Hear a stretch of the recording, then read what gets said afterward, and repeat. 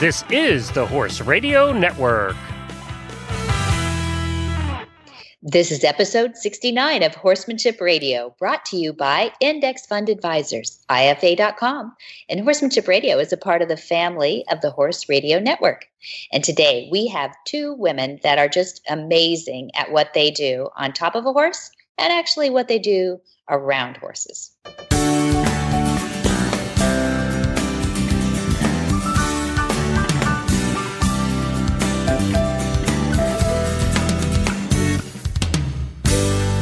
This is Debbie Laux, and you're listening to the Horsemanship Radio. Thanks for joining us.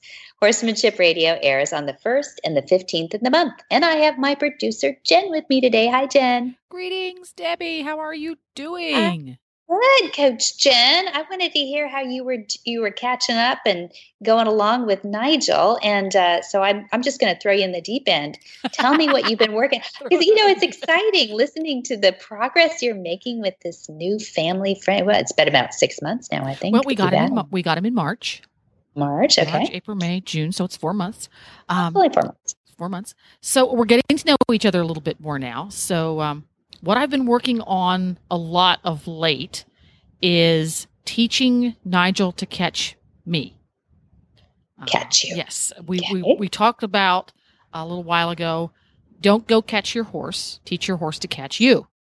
That's right. Right. And when Did you have trouble in the remind me? When I first got Nigel, Nigel is not one to run away. He's not, he's a pretty low energy guy. Yeah, that's what I thought. Yeah. Pretty low energy guy. He doesn't get high energy anything until something terrifying is happening and the sky is falling. Then all hell breaks loose. But but he was prone to walking away from me. He just kind of pick his head up from the grass and look behind him. Was like, oh, here she comes. She might go riding. I think I'm going to walk away.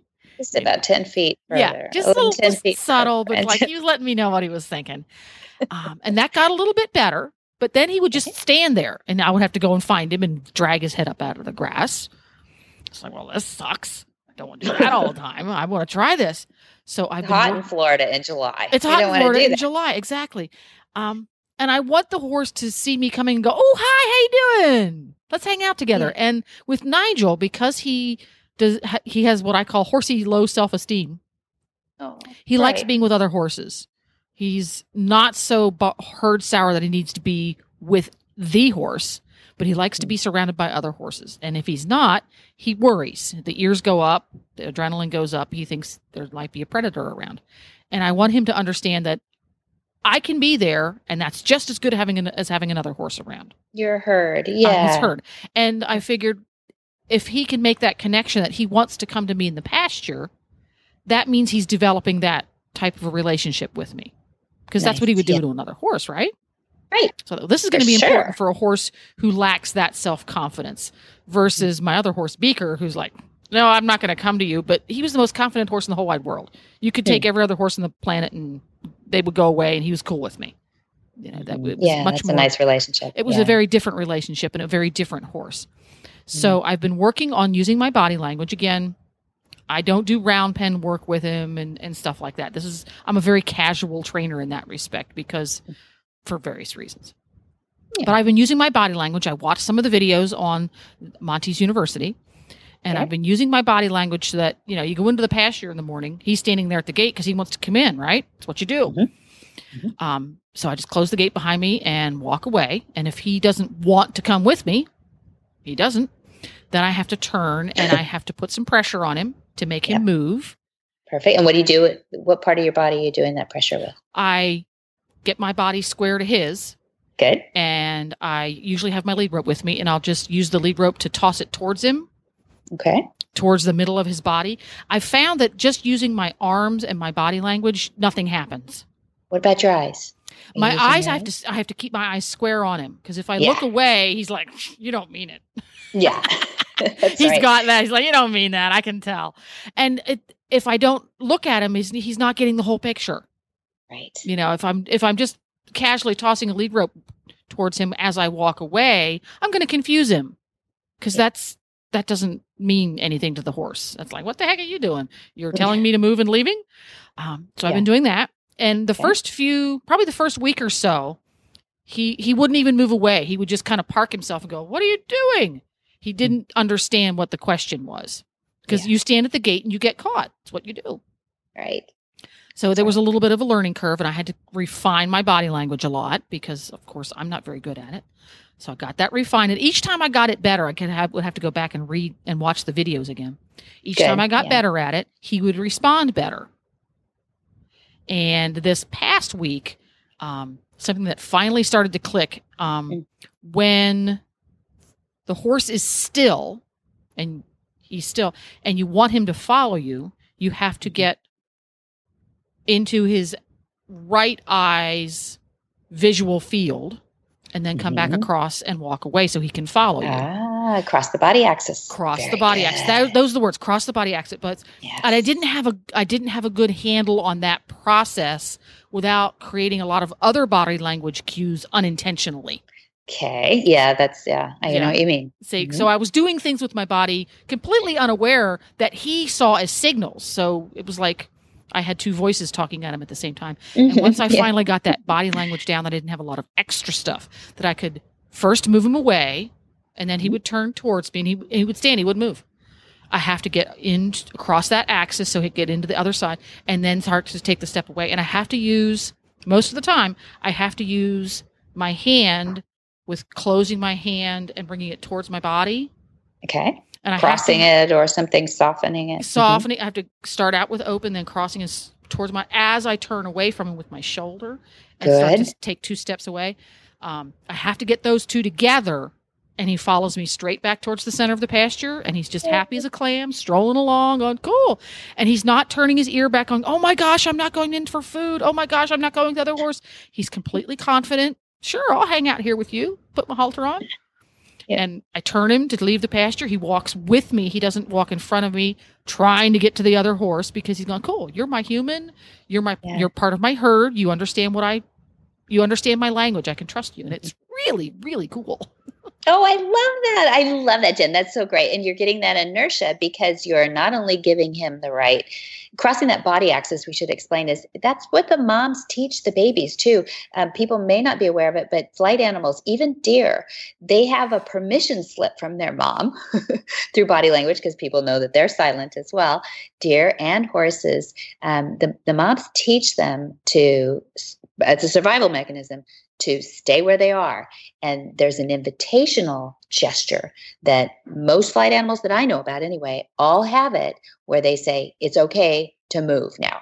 And some people go ahead and study the little deer that they just flatten down on the ground, flat as a pancake. They can be within, you can almost touch them and you can barely see them. And they learn to hide these things. So this body axis thing is something that's been discovered. And Dad teaches it in all his courses, because it's such a phenomenal way to really test your body skills. And you're doing it beautifully. And sometimes people have to correct, like if you're holding a lead in the opposite hand away from the horse, it starts to dangle a little bit and you don't know it. So maybe have a friend sometime. Jen, you're doing it great. But have, listeners, think about all the different signs, because there's probably one little sticking spot if it's not working for you. That the horse is not That's what I did. I had to keep going back and watching the video, and I have to be super hyper aware of where my body is, just so I can be more aware of it. Not so much because I need to change it. First, I have to be aware of it. I can't change something I'm completely unaware of. I mean, more cognizant of where my eyes are, where my shoulders are, where my hands are. How my shoulders, what angle they are to the horse. And as I become more aware of it, I say, oh, maybe I should adjust that. And when I get it just right, I can see the horse going, okay. I can see a little light bulb. You got it. And then the first time something like that happens, the little light bulb comes on. And he goes, okay, I think you've got it. I think you've got it. But then it'll take a couple of more times that I get it right before he goes, okay, I trust you now. She really does know this language. Yeah, exactly. He's not willing to give in right away. And I think that because he's not an overly confident horse, he's not willing to give me that trust right away. He's not going, sure, I got you. Like, no, I like my little pony friend. You have to prove yourself, and then I'll trust you. My pony friend. My little pony friend. And it's funny. Your little two-legged pony. The little pony friend who chases him, bites him in the butt, but speaks fluid horse. Mhm. Mhm. Exactly. There you You're go. so cute. You're so cute. No, that's really exciting. I mean, sometimes people do little things where they flick their fingers a little bit, or they flutter their eyes a little bit. It can be the tiniest thing, and we're making it sound so difficult, but it's really not. When the horse has had confidence factors taken away from her or whatever, he just was born that way. We have to work a little harder. But if you've been with a horse a long time, they understand you. They get you. They'll give you a lot of leeway on these things. They do, yes. if you really, but you're new with Nigel, so it's all a learning curve for him to convince him that you really do know the language. So it's fun. I thought I'd start from square one that way. It's like, well, before I go, before I buy into poor body language communication with him, let's just start anew. Why learn to speak bad English when I can learn to speak good English to get to from the get-go? And it's really paying off because he's not a trusting guy, and he's really trying hard, and he tries harder each week. I can see him going, I think I'm going to try a little harder, and I'm loving it. Good. Yay. Good. Your language is good. Your mom did a good job of teaching you language, and so is Monty. That's good. Mom taught me English. Monty taught me horse. That's right. No ain'ts in here, and we're not talking.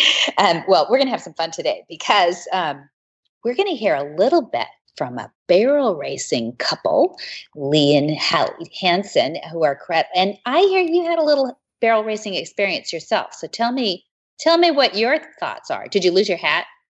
Back in the day, barrel racing. Oh, of course, the hat falls off. Yeah, the hat goes. Yeah, absolutely. Okay. Back in the day, when I was a little kid, we grew up with lots of naughty ponies.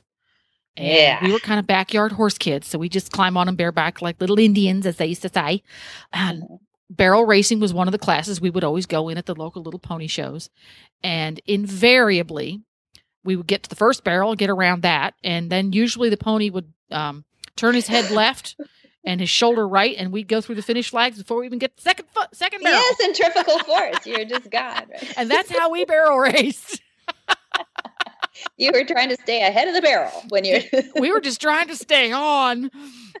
Oh, we love So you're barrel. Bareback on these ponies? You doing? Oh, at home, absolutely. Absolutely. Nice. Now, at the horse show, they required us to use a saddle, but we were terrible barrel racing kids. We were so bad. And we'd pull on the little ponies, and we'd kick and kick and kick, and it's no wonder they wanted to run home. It's bad. Just put the barrels in between them and the stable. And see, that's how it would work. Absolutely. Yeah.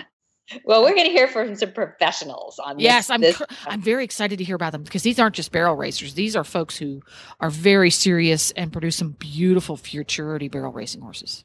They do, and that's it. They're not only wonderful performers and competitors, but they know from get-go how to breed a horse and get them happy and partnering with them in this job that is called racing as fast as you can around 3 barrels and out the arena. Sounds, tough on horses, but this is the future. The way they treat these horses and how sweet they are and loving and healthy and partnering is just, this is something to be emulated. So let's listen in. Hi, I'm Mark Hebner, president of Index Fund Advisors and proud owner of Monty Roberts Willing Partners graduate, He's a Sugar Bear.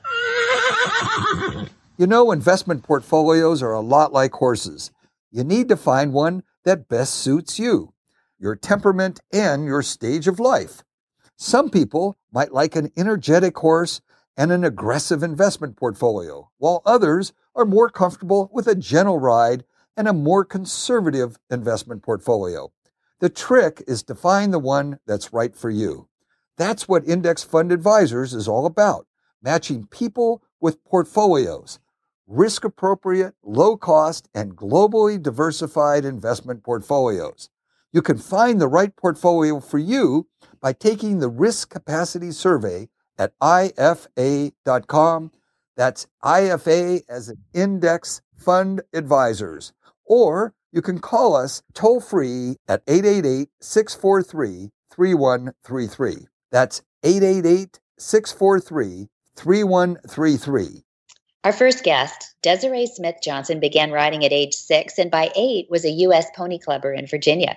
She found fox hunting at age 10 and she rode to the hound side saddle, competing in the International Horse Show in Washington, D.C.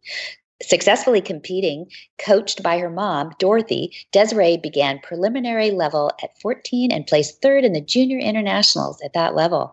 Desiree spent the next 4 years achieving her intermediary level at 16 and advanced level at 18. Desiree has been a successful 3-day eventer. She's galloped racehorses, she taught combined training, and was an instructor at the Los Angeles Equestrian Center and other centers in Southern California, too. Her career has included modeling, membership in the Screen Actors Guild, Japanese and Korean styles of karate, and even competitive billiards. Billiards, wow. Throw that one in there. In 2013, Desiree and her husband, Eric, bought the struggling Smooth Stride Riding Jean Company and has now found a wonderful balance of working jeans, horses, and teaching with her husband, Eric, in Orange County, California. Well, welcome, Desiree Johnson. I'm so glad to have you on the line, finally. Can I call you Des? Thank you. Yes, you may. Thank you. Very nice. I'm very happy to be here. My gosh, we've communicated by every means now. I think we've texted, we've emailed and everything, but we really even haven't sat down and had lunch yet or done anything. And you're now living in Orange County, California. I am. I get my key. I do the walkthrough, the final walkthrough this afternoon right after this interview. And I believe I'm getting the keys tomorrow. So I am, today's a good day because my kitties, I have 2 big, fat, hairy barn cats that I brought with me that have been boarding. I go and see them every single day, but the mommy in me needs to get those cats into their new home. Oh, yeah. But I bet you have your horse all bedded down and like all figured out on that, right? Yes. And he is loving his new place. It's quite different from what we're used to. And he's settling in nicely. Good. I'm glad you got him figured out. That's, well, the husbands will be last, of course, but we'll get everything. Yeah. And he was organized a year ago. So that's how long I was working on finding a place for him. So long as the horse is happy, then you know how it goes, girl. That's nice. That's so sweet. Well, we wanted to have you on because you're such a multi-talented teacher, business owner, horsewoman. And I wonder what it is about horses that keeps them in your life.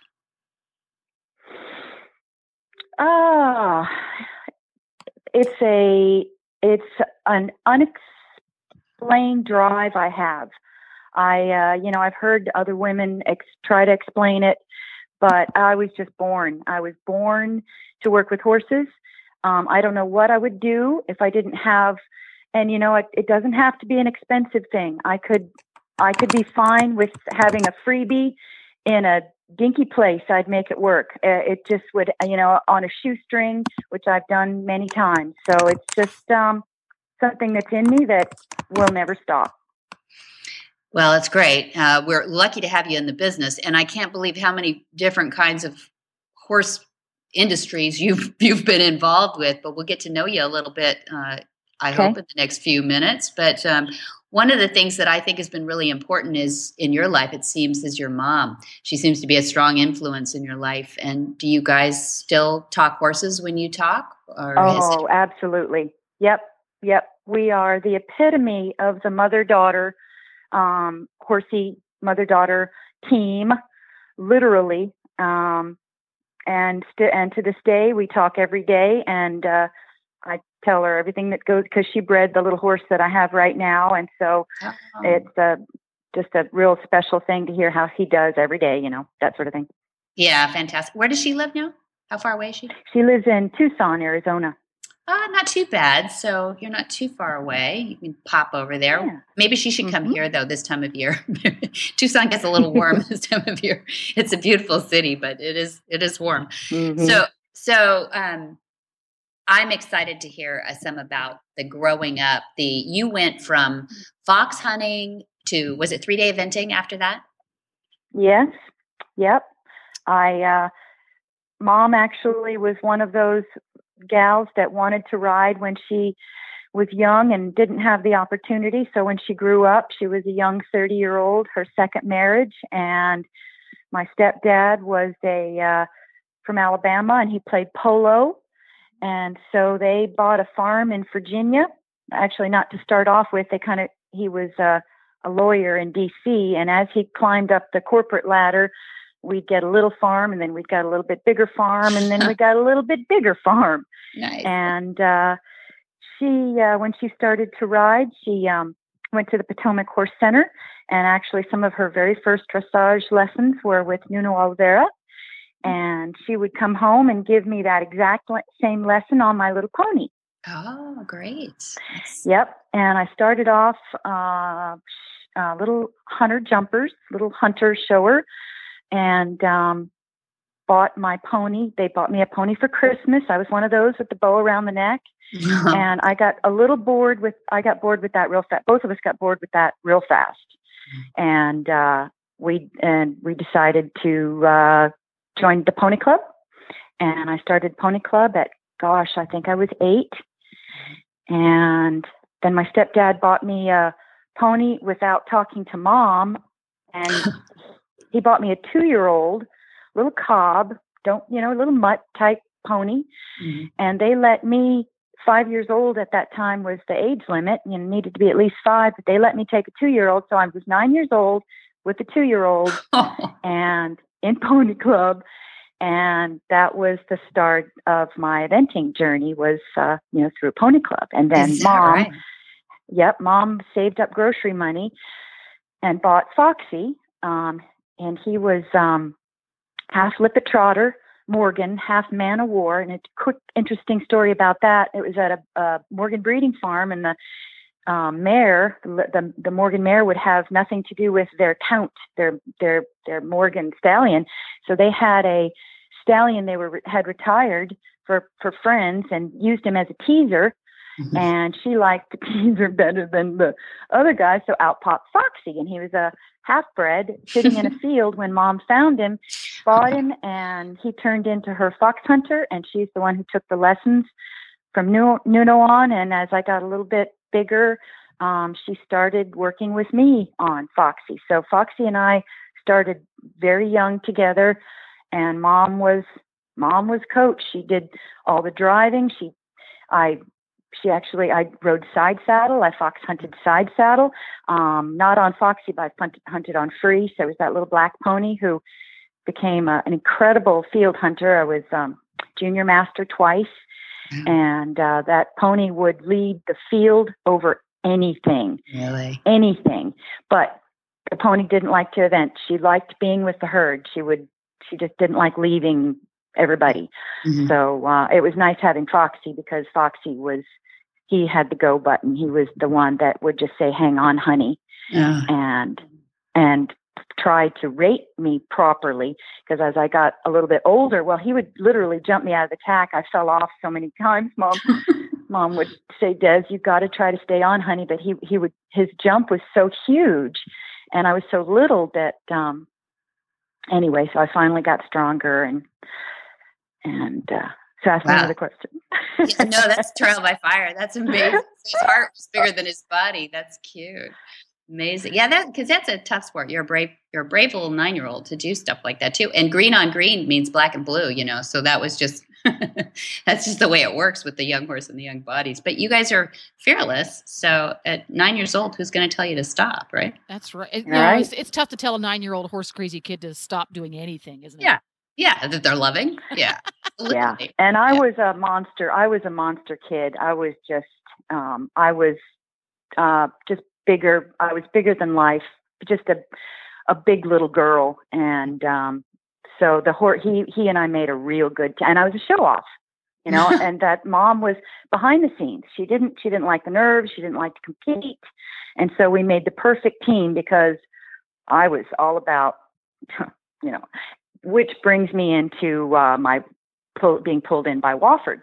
So Alexander McKay Smith was in our hunt field, and he started noticing me and mentioned to Jimmy, local gal that whatever. And I was a little bit too young for Jimmy to take me on until Alexander said, "Take her on." Mm-hmm. And Jimmy said, "Yes, sir." And so, interesting story is, of course, when I went to Jimmy, not of course, but, I'm this cocky little hotshot, and he wasn't getting through. And so I'm not sure if it was the second or the third lesson, but he asked permission from Mom to get through to me.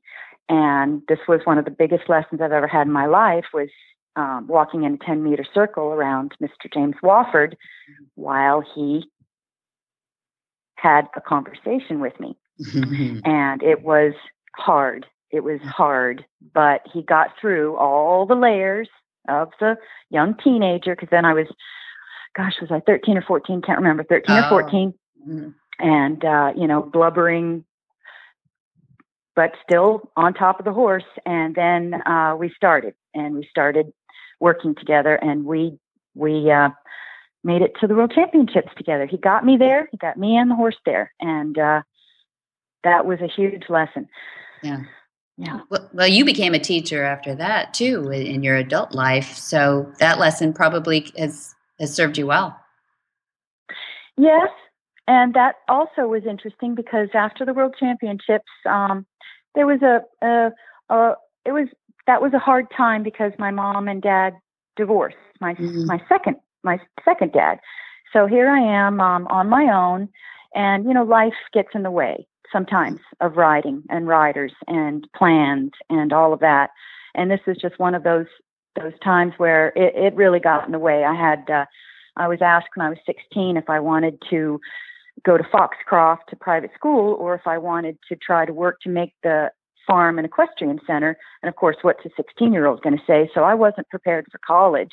I was looking towards the Olympics, which were 2 years after the World Championships. Oh, yeah. And I had first string, second string, third string babies coming along, one of whom later on we sold that went to Rolex. So I would have had the horse flesh.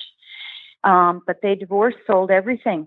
And I was given one of the homebred babies, and I was on my own, literally on my own. Now, of course, I still had my mom and the support and the love, but all the money, and this is before Young Riders, this is before the internet. And, back when you look for jobs at the back of Practical Horseman magazine to try to find a job. So it was, that's when in order to be able to get strong for the World Championships and just for eventing in general, I galloped racehorses at the Middleburg training track. And that was another huge part of my growth as a rider, because I rode babies. And I'm not sure and Debbie, you mentioned you've got a bit of racing track background with your... Dad, for sure. I mean, my whole growing up, that segment of Dad's career was really in the thoroughbred business. And I was even thinking perhaps we even know some of the exercise riders that have come through that went on to be jocks and did, or trainers, and did wonderful things. But what, you were in Virginia then? No, where were you? I was in Virginia, Middleburg. Yep, Middleburg. Now this was before the World Championships, where I trained with Barb, and that was to just I needed to get really strong. He needed to do something to give me an edge. And he actually, that's part of what his system. He encourages his riders to gallop. And there was this lady that would take his students on and take them under her wing. And, so that was my summer job for 2 summers in a row. And then, so when I was on my own after the Worlds, I went back to what I knew that I could do to earn a living. And so I galloped racehorses in Aiken, South Carolina. And then anyway, what happened was I moved back to Pennsylvania, and it was cold. It was 6 degrees, and I was cold. I was just so tired of being cold. So I moved down to St. Simon's Island, and I got a teaching job from a wanted ad at the back of Practical Horseman magazine. And I realized that I didn't know how to teach. Now, I was a B pony clubber, and I had all the riding, all the credentials, but to get my A, the World Champion way. So I missed my A because of that whole selection process and all that.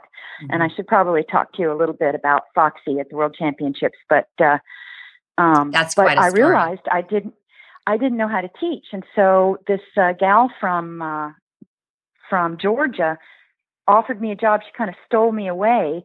And then she taught me how to teach, and it was a system, a lunge line system she had, a little routine. And that was the beginnings of me learning how to teach. And I taught a college, a group of college gals, and I've been teaching ever since. And that system, her name is Kay Normant, And I believe she was a friend of Wofford's. And that system has been my, because every instructor kind of has their spiel, that you have to have a whatever. And so, yep. Yeah. So you've been teaching ever since. You're still teaching now, if you have an opportunity, right? Yes, I still have my. I've got my insurance, so I can teach anywhere in the U.S. right now. I'm not currently right now, just because honestly, the genes are taking up so much of my time. So if you had a preferred student, what would you teach them right now? What would you? I'm all about eventing. Yeah. Okay. I'd love to. I'm an event. I love to coach. I love to take riders and hold their hand through the whole process. I think that's one of the hardest things is when you're new to eventing. If you don't have somebody who knows the ropes, you make too many mistakes and you waste too much time because there's so many rules and, so having somebody to help you through that for at least 2, 3, 4 events, I think is invaluable. Yeah. So I've got to ask, since you came up through the eventing ranks, similar time period as I did, when you went through the Jimmy Wofford School of Eventing, which is it creates a very self-sufficient, tough, and well-rounded rider. In today's current eventing culture, the eventing sport is really, really changing very rapidly right now, and by necessity, in order for it to continue to thrive.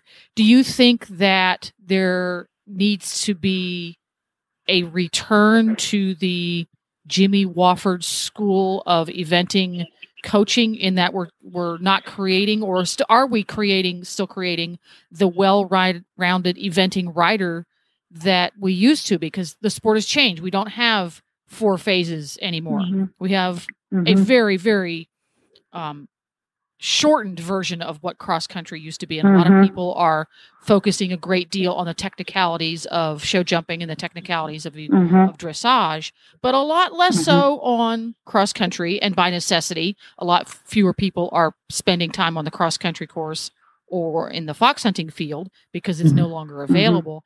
Do you think that is something that the sport needs to return to, or do you think that those technicalities can suffice? Yep, I think everything is going along well. What happens is that you're right. The emphasis on the dressage and the show jumping has bumped up a lot, but that just makes the jumping better. That makes the cross country safer because you've got a better trained, better gymnasticized horse. Now, Jimmy was always about not, he really wanted his horses to think for themselves out on course. So there's a difference about a horse that does dressage only, where their brain is literally hooked back up into your brain. And he likes his cross country horses to really be able to get out of a problem on their own, sort things out, real caddy-like. But that being said, with the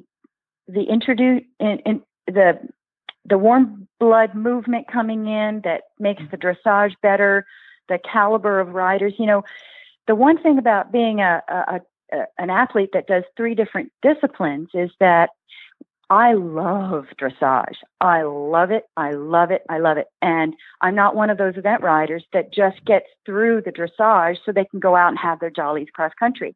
And I'm seeing a lot more event riders bump up their game because literally you win it in dressage and you lose it jumping. These days you can't be in 5th, 6th, 7th place after dressage and then still expect to come up after the jumping. So I'm thinking everybody's, I'm seeing everybody doing just fine. Yeah, you're right that the days when you could be in 10th place after dressage and still have a really good chance at winning the competition, at least when you get up into the 3 and 4 star levels, are pretty near gone. You're right there, and it's fun to watch. And there are several 4-star international eventers here in the United States that also compete at the Grand Prix international level, either in show jumping or in dressage, and sometimes with the same horses. So it's really kind of cool that they've taken that on and really are taking the best of all 3 sports and putting it back into their eventing skills. Yep. that cross training, that crossover, just gives you an edge. And every edge you could these days, man, you have to have an edge, because the sophistication and the athleticism in all three disciplines has just bumped way up. The course designers for the show jumping, it's crazy now. The bending lines and it's just so different from what I grew up with. Mm-hmm. It's a very, very different sport. There's no doubt about that. Yeah, and the variety of horses that we're seeing in the 3-day eventing is amazing too. I mean, you're seeing the off-the-track thoroughbreds that are doing so well at Rolex, and these hugely, hugely difficult courses that are amazing that they can do that. Now, are we going to see Desiree Johnson up there at the CICs anytime soon? Or I learned a hard lesson this last 10 years. I was out of riding for a little while in California before I moved up to Washington State, and I hung up my spurs for about 10 years and worked corporate, and I was a struggling equestrian for so long. And when I came back into riding, I bought a horse, a nice young Oldenburg thoroughbred, big guy. And I thought that if anybody could do it, if anybody could take a horse novice, I could. Mm-hmm. If anybody on the planet could, I could. And I fell in love with this horse because I had been off for years, and I had, I've gotten back into riding. And honestly, I wasted too much. He was chicken. He was a chicken.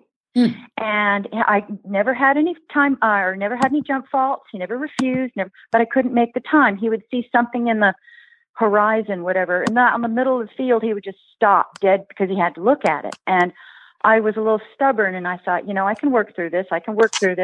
But I learned a big lesson, and that's not going to happen again. So that being said, I'm at an age now where I want to listen to my horse. And because I know that my training is sound. I know that I know what I'm doing. And if I do what I do best and the horse has it in him, he will come up and rise to the occasion. Mm-hmm. And if he doesn't, it's not because of me. And so I have this young horse, and I'm going to do my thing, and we shall see. Now, having to do with the big stuff again, I'm back down in English country. I was up in Western country for 11 years, and not a lot of opportunity for me to take lessons from somebody. Now, there was a dressage instructress in Walla Walla, which is over an hour drive, and she was a judge, and she was great. I loved her, but jumping wise, I really didn't have anybody to hold my hand and school me and crew for me once the jumps got really big. So that's changed because I'm down in jumping country now. So, and I have a very athletic, well-bred young guy, and I'm still, knock on wood, very, very fit and sound for riding. That's one thing. My intense respect and passion and love for Mr. Wofford is that I have stayed in riding shape my whole life, even when I wasn't riding, I was running, just saying, Jimmy, I'll be ready. I'll never not be ready. And so the real high level, I'm not sure. It all depends on the critter. It doesn't sound like anybody's going to stop you. Exactly. Yeah, you're going to take that horse to his fullest potential, but to whatever right. You're able to, and you said something that I think is important. It's one of the reasons that I wanted to talk to you about this and have people know what you're about. And you said that you listen to your horse. So I so appreciate that. It sounds a little vague to some people, like, what does that mean? Listen to their horse. But I bet you could sum it up in a couple of sentences. What does listening to your horse mean to you? I try to focus on what I'm doing with them that they enjoy. And if they're enjoying it, then rock and roll. If they're not enjoying it, if the ears are back, or they're not going forward, or they don't want to, anything negative, anything, I sit back and I go over my training schedule and I go over all that. And then I think, this horse he just doesn't think, he doesn't like it. He doesn't want to do that. And I have been on so many horses that now it's just natural. It's just instinctive. But the lesson I learned with this other horse was that I have to let my ego go, because it's not all about me. It's about them being available. And if they're not available, then there's nothing I can do. As good as I am, now maybe Philip Dutton could have done something with this horse, but I'm not Philip Dutton, and I'm a little lady. And, but yeah, horses that from the minute I put them, even when I put them in the grooming station, if they don't like a certain brush, I'll get another one. Mm-hmm. I listen, I look at them, I look at their body language, they talk to me, and I know they appreciate it. Mm-hmm. I can tell. That's why we love you, Des. That's awesome. I appreciate that so much. Because to be a competitor at the level that you're at and above, it takes that. If you're not listening to your horse, if you think you can just force them into tractor mode, good luck with that. No kidding. Yeah. So proud of you, little lady, as John Wayne would say. Thank you. So this is an important question to me, because I wanted to ask you, now that you're in Orange County and you're at the Orange County Fairgrounds, which I know is, surrounded by Costa Mesa and cities and everything, where are you going to go trail riding now, lady? Well, Galway Downs, I do believe, has some trails around it, because I have a Facebook friend who was out on it. He boards across the street, and he said that there are some trails up there. But to be honest with you, right now, I'm not quite sure. But I have my trailer. I've got my rig, my truck, and my trailer. There you go. So once I get settled in my home, I'm going to start sniffing out places to go to. Now I know I do want to go there when I start my cross country schooling. Mm-hmm. I have a friend who has 4,000 acres out in Tehachapi. I know it's a bit of a hike, but I could go out there and live in my LQ for 3-4 days and that sounds and awesome. do that. But there are, people are eventing down here and doing it very well. So there's got to be a way to pump hills. If there is, I'll find it. You'll find it. I'm not worried about you. Well, we'll have to have you up to Flagstaff Farm sometime, and you go around the racetrack. I know. I'm looking forward to that. Yeah, good. Okay, because we're gonna have to talk racehorses sometime, and some of the. Oh, and I didn't tell you that I galloped racehorses. When I did move to Cal, I had to tell you that I did gallop at Hollywood Park. You did? And I did. I galloped horses, and these weren't babies; these were the big boys. And I have to tell you a quick story. Yeah. Just the second day I was there, they put me on a horse that I needed to breeze. Go whatever, and. Anyway, there was a runaway on track, and when the runaway had to go, and I was torn to shreds that second day. I couldn't move, but I was still so young and resilient that the next day I popped right up and I was ready to do it again, and I got to break out of the gate and to breeze some real race horses, and that was incredible. When I first started, I couldn't pick up one of the straw bales. By the end of the session that I was there, I could not only pick it up, but I could walk it down the shed row. Good girl. Oh my gosh. Pound for pound, I think you exercise riders and jockeys are pound for pound the strongest athletes on earth, bar none. So proud of you. I mean, and hearts, that muscle's pretty big too. You guys are brave souls, A lot of fun. Well, we're going to have to compare some notes with some people. Gosh, Shannon McCarty, Allison Booth, Satish Simar, some of these people who were at the track when back in the time when you were too. We'll probably know some people. Yeah, fun. Well, it was great having you on. We didn't even talk about those beautiful jeans of yours that make everybody's backside look so nice. But we're so glad that you're down here with your business, Smooth Stride Jeans, and we'll have a link to them on the show notes. And what's the website that everybody should go to see what you're up to? It's www.smoothstride.com. I have a little this is what they look like video, so you can actually see them on a body in it's a video. Mm-hmm. And I'm in charge now of manufacturing. Eric's put me not in charge, but I'm in training. So I went and met sewing contractor on Friday, and I'm organizing our fourth production run, and they're being received extremely well. Western riders have been starving for riding jean that they can ride, a real blue jean they can ride in, and without that, so happy. I'm so happy too. I bought mine, then I bought a couple of my best girlfriend horse friends, a couple, and I can tell you that we just live in them. It's so nice, and they're so nice. They're a dark blue too. I like the blue and everything. I just wore them all the way to Dubai, South Africa, and back, and that was no short trip. And they practically stood up by the time I got home, but they were so comfortable the whole time. I loved them. Cool. So people should check that out. All right. Well, Desiree Johnson, thank you so much for joining us today on Horsemanship Radio. Thank you, ladies. A lot of fun. Thank you. Thank you so much.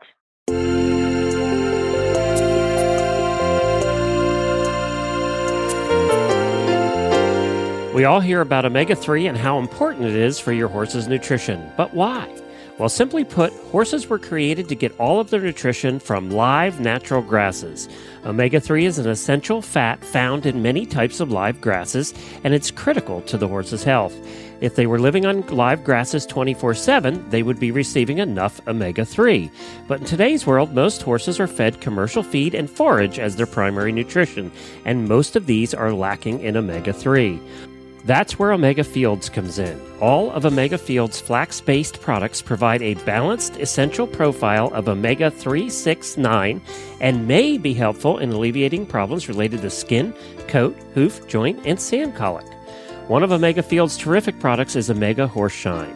Omega Horse Shine is an omega-3 stabilized ground flaxseed supplement for horses to help maintain a shiny, healthy coat, strong, solid hooves, and top performance for horses in all life stages. Omega Fields provides the best human-grade, non-GMO ground flax that can help horses with dry, scaly, itchy skin, joint pain and inflammation, poor hoof growth, allergies, and more.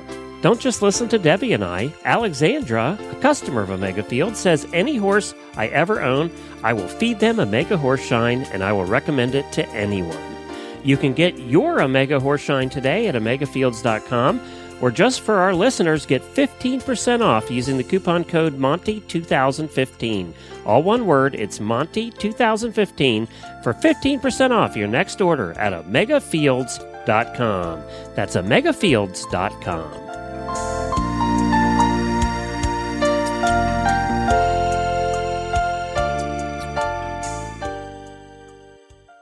Lee and Hallie Hansen train and compete on barrel fraternity horses and have horses in their blood. They start 4- and 5-year-olds into competition, which has honed their horsemanship skills to the championship level. They are trainers, agents, breeders, and competitors at the highest levels, and they love their horses. Well, welcome, Lee and Hallie Hansen. I am so glad to have you back. We had you, for listeners who haven't heard the episode 39, they should go back to that and listen to the first time we got to talk to you, because you guys really do have a unique and very current approach to barrel racing and barrel fraternity horses and bloodlines and all that. And I've heard Hallie's had a bang-up year so far in 2016. Is that true? Yeah, it has been really going well for us this year. So we've had some really nice horses, and they've been placing all year along the way. So it's been really good so far. Yeah, good. Yeah, you had to name some names here too, because basically you guys, we've told people that you start 4- and 5-year-olds into competition. So you really are hands-on. You don't just get some pre-made push-button horse that you pay a lot of money for. You guys are actually building these horses. And tell us something about how Margarita Red Rita's doing. I saw a fabulous photo of her. Yeah, Margarita Red Rita, she has been doing really well this year. She placed at the slot race in Oklahoma City. That was her very first run. So she was a 3-year-old there. It's the 1st of December, and it's a $100,000 slot race. And she placed 7th, I believe, and she placed in Arizona. She made the finals at Fort Smith recently and was 4th there. So that's a pretty prestigious fraternity to even make the finals at. And she ended up 4th. And Lee and I had owned that mare, and we recently sold her as well. But so it's been pretty fun that we actually get to own one and go on with it. So. Yeah. So a lot of them you get to the competition level and then they sell to somebody else, or do you often start them in the competitions and then somebody falls in love with them? Usually most of our fraternity horses sell throughout the year. At this point in the year, I think we've sold 4 out of the 6 that we have going. Traditionally, the new owners will want Hallie to finish the year on them, and then they'll take them after. That's not always the case, but I would say, 75% of our fraternity horses are sold at some point through the year. So yeah, Hallie trains them, starts competing on them, and once they start winning, the phone usually starts ringing. Oh, well, I guess that's good and bad. Do you feel good and bad about that, Hallie? How does that feel? I feel, sometimes it's harder than others to let them go, but as long as, like with Rita, Margarita Red Rita, we get to keep her through the year and run her. And that was kind of my goal, was to at least get her seasoned enough to where someone could get on her after I was done and continue winning on her. So that's my main goal. It makes me so happy to see horses that I've trained go on with somebody else and be able to win in the rodeo arena, or, just at the bigger 4D barrel races even. So it's really rewarding to see that continue. Yeah, I imagine it's like your kids, they're going off and getting married off, sort of. Yeah, I think the only difference is, when we start these horses, we start off knowing that they're going to leave here someday. Mm-hmm. We don't start them and think, oh gosh, this horse is going to die here. That will be fit for 25 years, and so it is always a little sad, but at the end of the day, it's your business. It's a business decision. When, like Hallie said, when you can go and see that horse have a good home and continue to win for years, it just builds our program even more.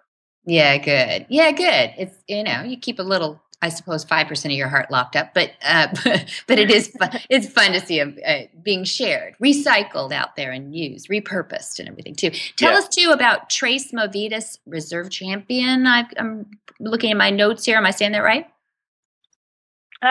She, Trace Movitas, she's owned by a man named Tom Jacobs, and Vita is what we call her. She was reserve champion at Kinder, Louisiana at the Lance Graves fraternity. And it was actually very surprising to us because she had not been at very many events prior to that. And so we were more than thrilled with the outcome there. And she's really been a strong contender all year for us. And she also made the finals recently at Fort Smith.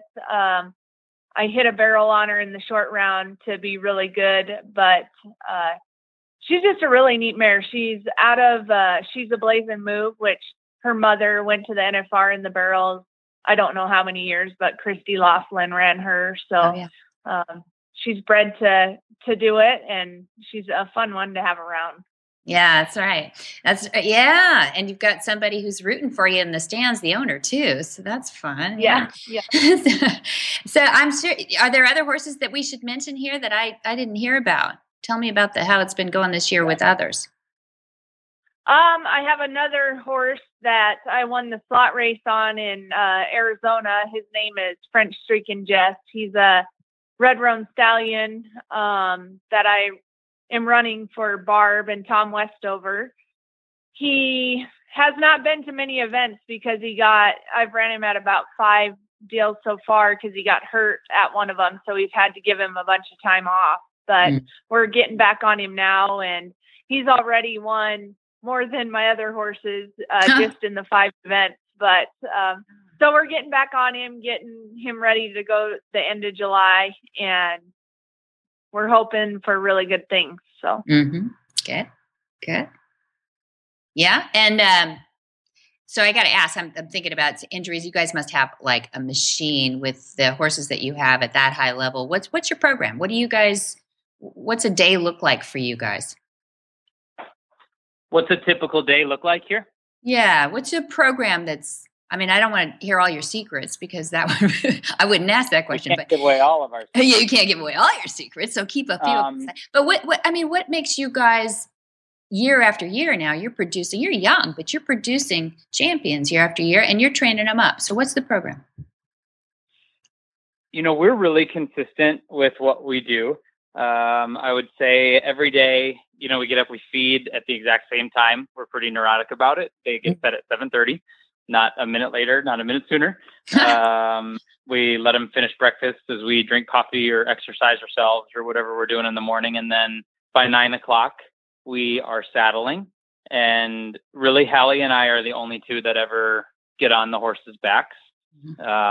We don't really have anyone else loping for us or riding for us. It's just the two of us that do it. And so we've learned what they need. And I warm up everything for her. So before she rides any horse, I always ride it first. And Hallie works them around the barrels when they need it. And, at this point in the year, I'd say, they get ridden, 4 or 5 times a year, next year's horses, or 4 or 5 times a year, 4 or 5 times a week. Day. A week. And okay. They go on freestyle exerciser the other day. And Hallie might work them fast once or twice a week until they learn, what they're doing and know where to put their feet. And she likes them pretty solid before we take them places. It's just her way. Some people kind of haul them to let them see the sights as they're learning.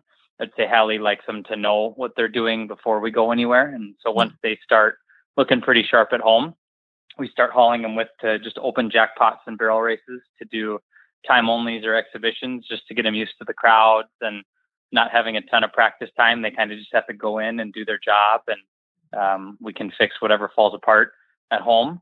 And once they know their job, we don't really work them fast much at all at home, and we just start hauling them. And I think one thing that I've noticed really riding with Hallie is she just always does the same thing. And she's very patient with her horses. Whereas if horses aren't working good or they're having a hiccup, Hallie doesn't change the head stall or a bunch of stuff. She just consistently does what she does and lets that horse come back around to the way that it's been trained. Granted, there are exceptions when a horse may need a different bridle or whatnot, but I would say consistency has really paid off for us. Yeah, that's good. That's good for horses, isn't it? Yeah. Yeah, their brains are fragile. They seem to like a real pedantic. I've even heard some trainers saying, that I teach, not me, that they teach like one lead at a time. Even, people seem to be backing off and really getting pedantic about their routines. Is it like that in the barrel racing as well?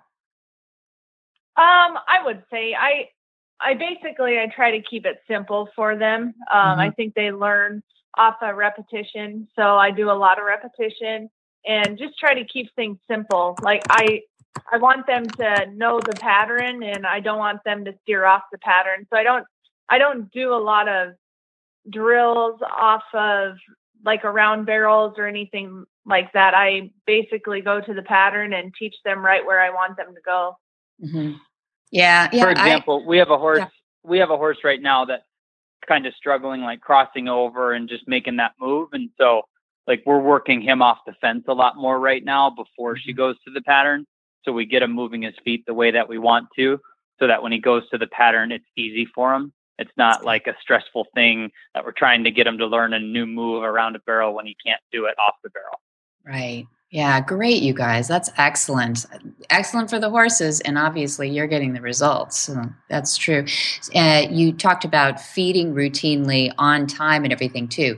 Do you have a seasonal feed? Do you change your feed up for competition and not competition? How's that go? We don't. We feed our performance horses straight alfalfa, and then grain, we feed woodies. So we either feed the futurity horses Sales Prep or the younger colts Futurity 18, and then our supplements are always from Omega Fields, and we don't change anything. I think that I think it's just part of the consistency. Our horses get the same thing. They're fed at 7:30 and 4, and their hay stays the same, and their grain stays the same. And I think it all is a big part of the program. Yeah, good. And when you travel, do you find water issues when you travel? Where you guys are going through the middle of the country mostly, but do you find that you do electrolytes in the water or anything like that? I'm getting all your secrets here today. I mean, do they have any issues with being off water, on water? I know that's so critical for horses. Well, we have some that are probably, I would say, better drinkers than others on the trailer. Like when we stop and give them water, through the mangers or whatever. We have others that are better drinkers, but for the most part, ours drink pretty well on the road, and we don't really put electrolytes in the water. We might add some to the feed if it's going to be somewhere where it's really hot and humid that they're not used to. But for the most part, ours, as I feel like, as long as they are comfortable in their environment, they are more likely to drink. And so if we've prepared them before we haul them on big, long trips, they usually are good drinkers. Yeah, well said, Hallie. I totally agree with you. Jen and I were on the communications this morning talking about how important it is to keep that adrenaline down, keep our horses happy, keep them calm. Everything seems to work better on those days when they, that's it. Huh? Yeah. Absolutely. Good. Well, where will we see you next? Where can people, let's see, this episode will be coming out in about August 1. So where will you be in August so people can come find you?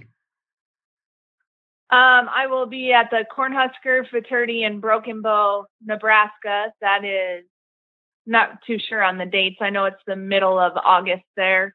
And then we go to the 5-state Futurity in Rapid City, South Dakota.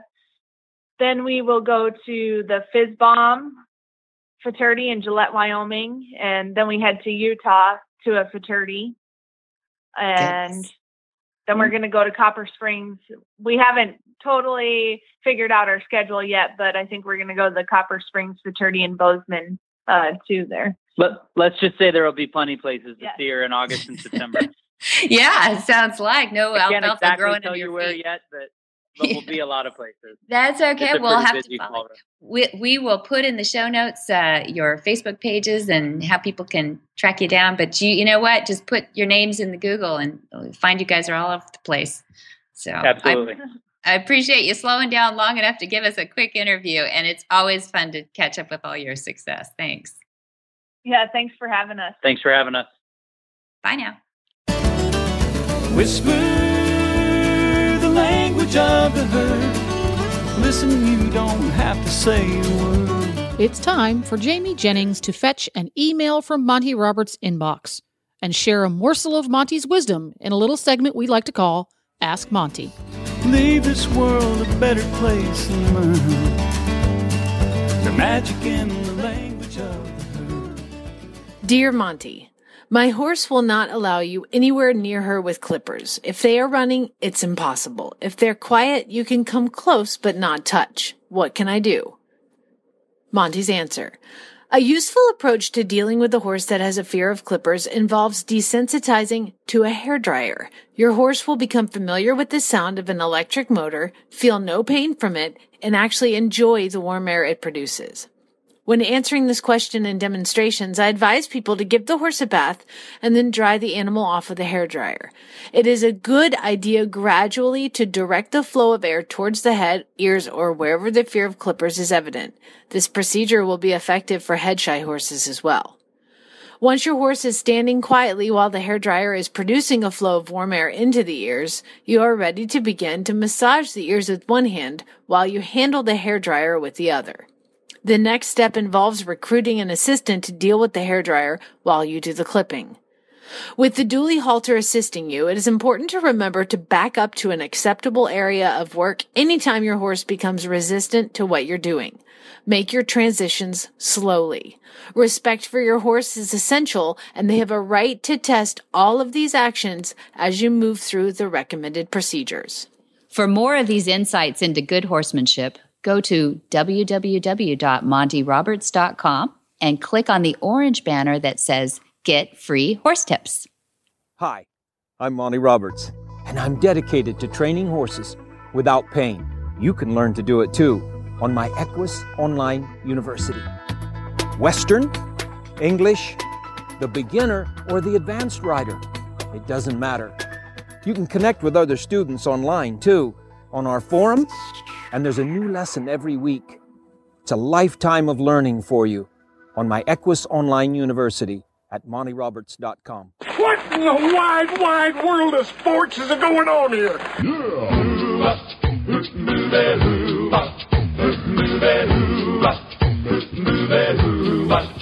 Where in the world is Monty Roberts? Monty is looking forward to meeting some new friends, two-legged and four-legged, August 1 through 5, coming right up, the Monty Special Training at Flag Is Up Farms in California.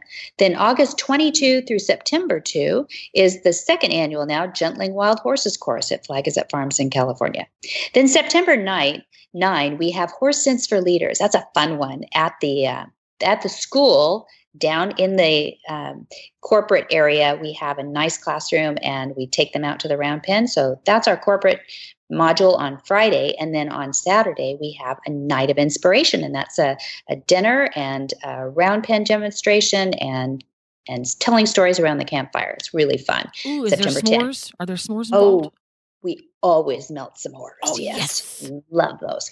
And then September 24 and 25, we have a Riding with Respect, and that's Join Up in the Saddle. I need to see that. You do? Yeah, I really need to see that, yes. And for Monty's calendar and lots more information, you can go to Monty Roberts' website. That's montyroberts.com.